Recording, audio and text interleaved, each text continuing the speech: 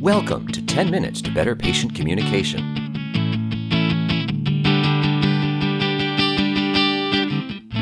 Providing you with tips and strategies you can use to improve your patient engagement. Hi, this is 10 Minutes to Better Patient Communication. I'm Dr. Anne-Marie Liebel.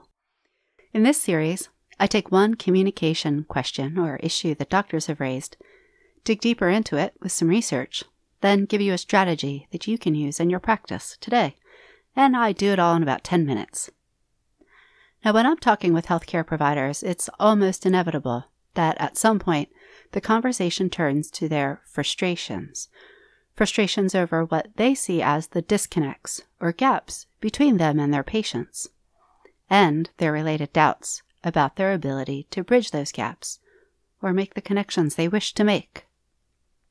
One of the topics that seems to have great frustration potential is patient knowledge, sometimes called lay knowledge or consumer health information, depending on your context. When you listen to your patients, you're often listening with a purpose, right? You may be listening for specific information.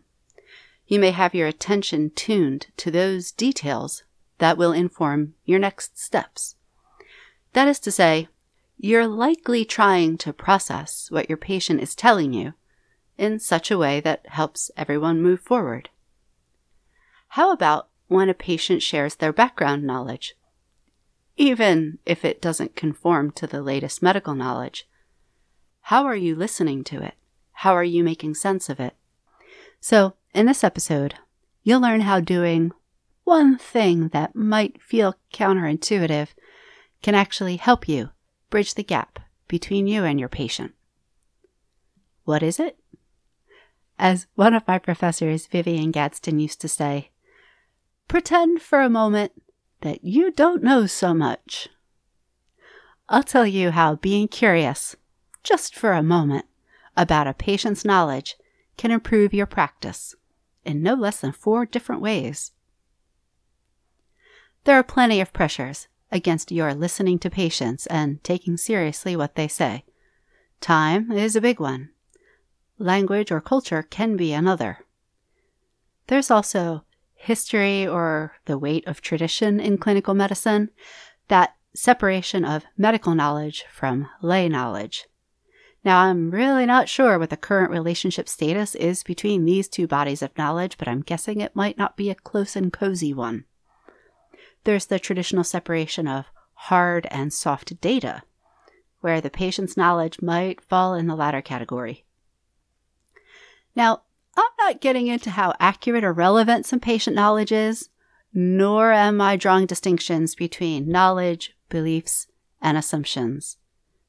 I am telling you that eliciting your patient's background knowledge, whatever it is, whatever its source, can help you and your patient. Here's 4 ways how getting curious can help your practice. Number 1. So, you want to be more patient-centered? By now, you're well aware of patient-centeredness, that decades-long move from a focus on disease to a focus on the patient as a whole person. The term patient-centered can mean many things, depending on which model you look at, but all models include a focus on the patient's perspective or knowledge. Some include the patient's experience more broadly. Patient's knowledge is also important as one of the key characteristics of shared decision-making, that both parties share information. However, in these information-sharing parties, patients' contributions are often limited to their opinions and preferences. Certainly these are important, but they're not the same as knowledge and experience. Furthermore, one research review indicates that, quote, much of the shared decision-making literature focuses on what the professional says, with less attention given to what the patient says.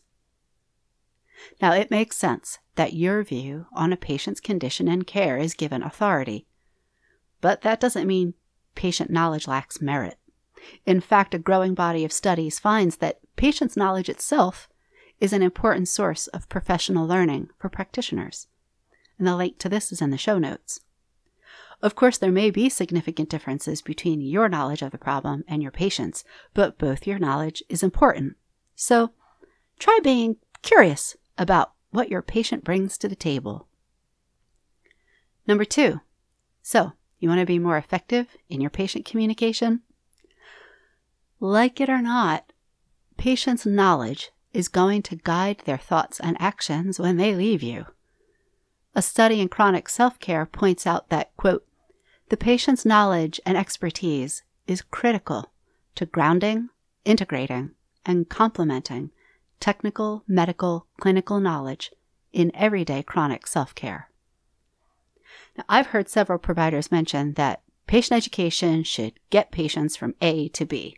If that's the case, consider patient knowledge an important part of A.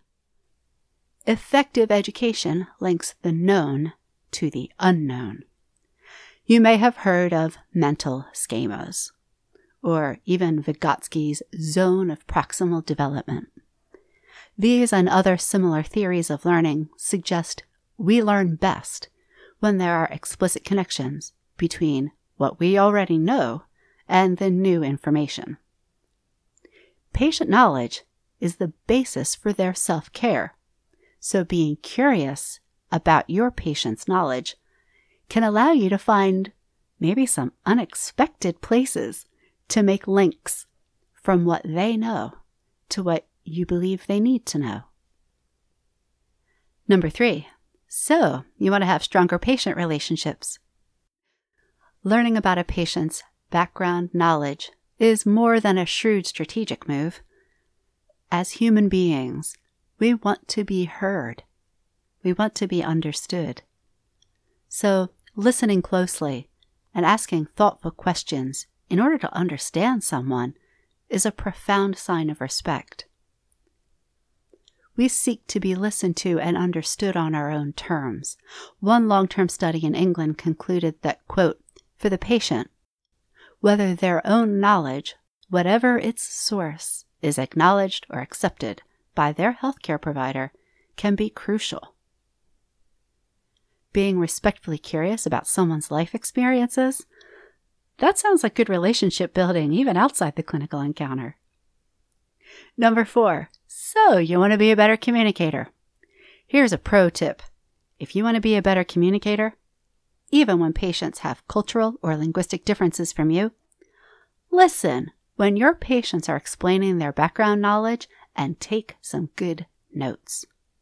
Specifically, listen for the language your patients use to explain important things and capture as accurately as possible any interesting turns of phrase, any powerful images, any metaphors you thought were helpful, any unique connections they made. Why do you want to do this? So many reasons. It's a win-win-win-win-win-win-win. First of all, you've just paid someone the respect of asking them a question and listening closely to their response. Also, this becomes a bank of language for you to use with other patients.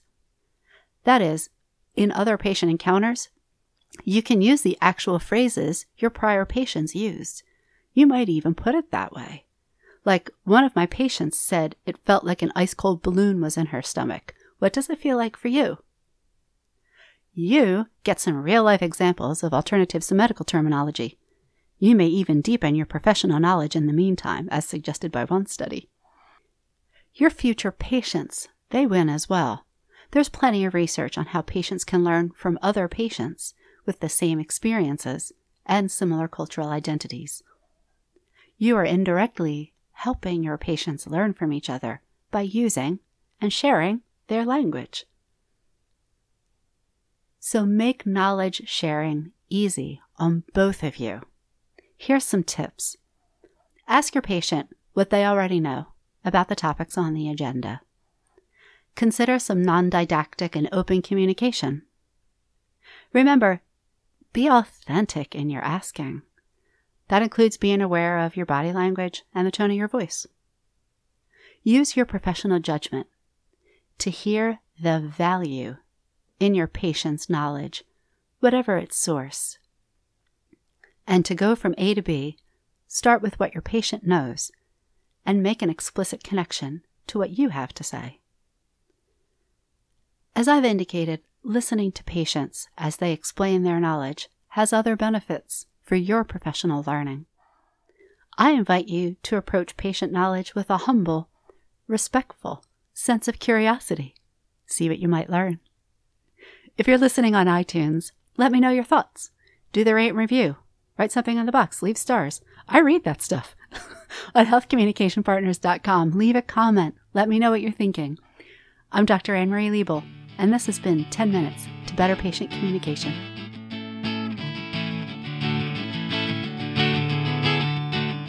Thanks for listening to 10 Minutes to Better Patient Communication from Health Communication Partners, LLC. Find us at healthcommunicationpartners.com.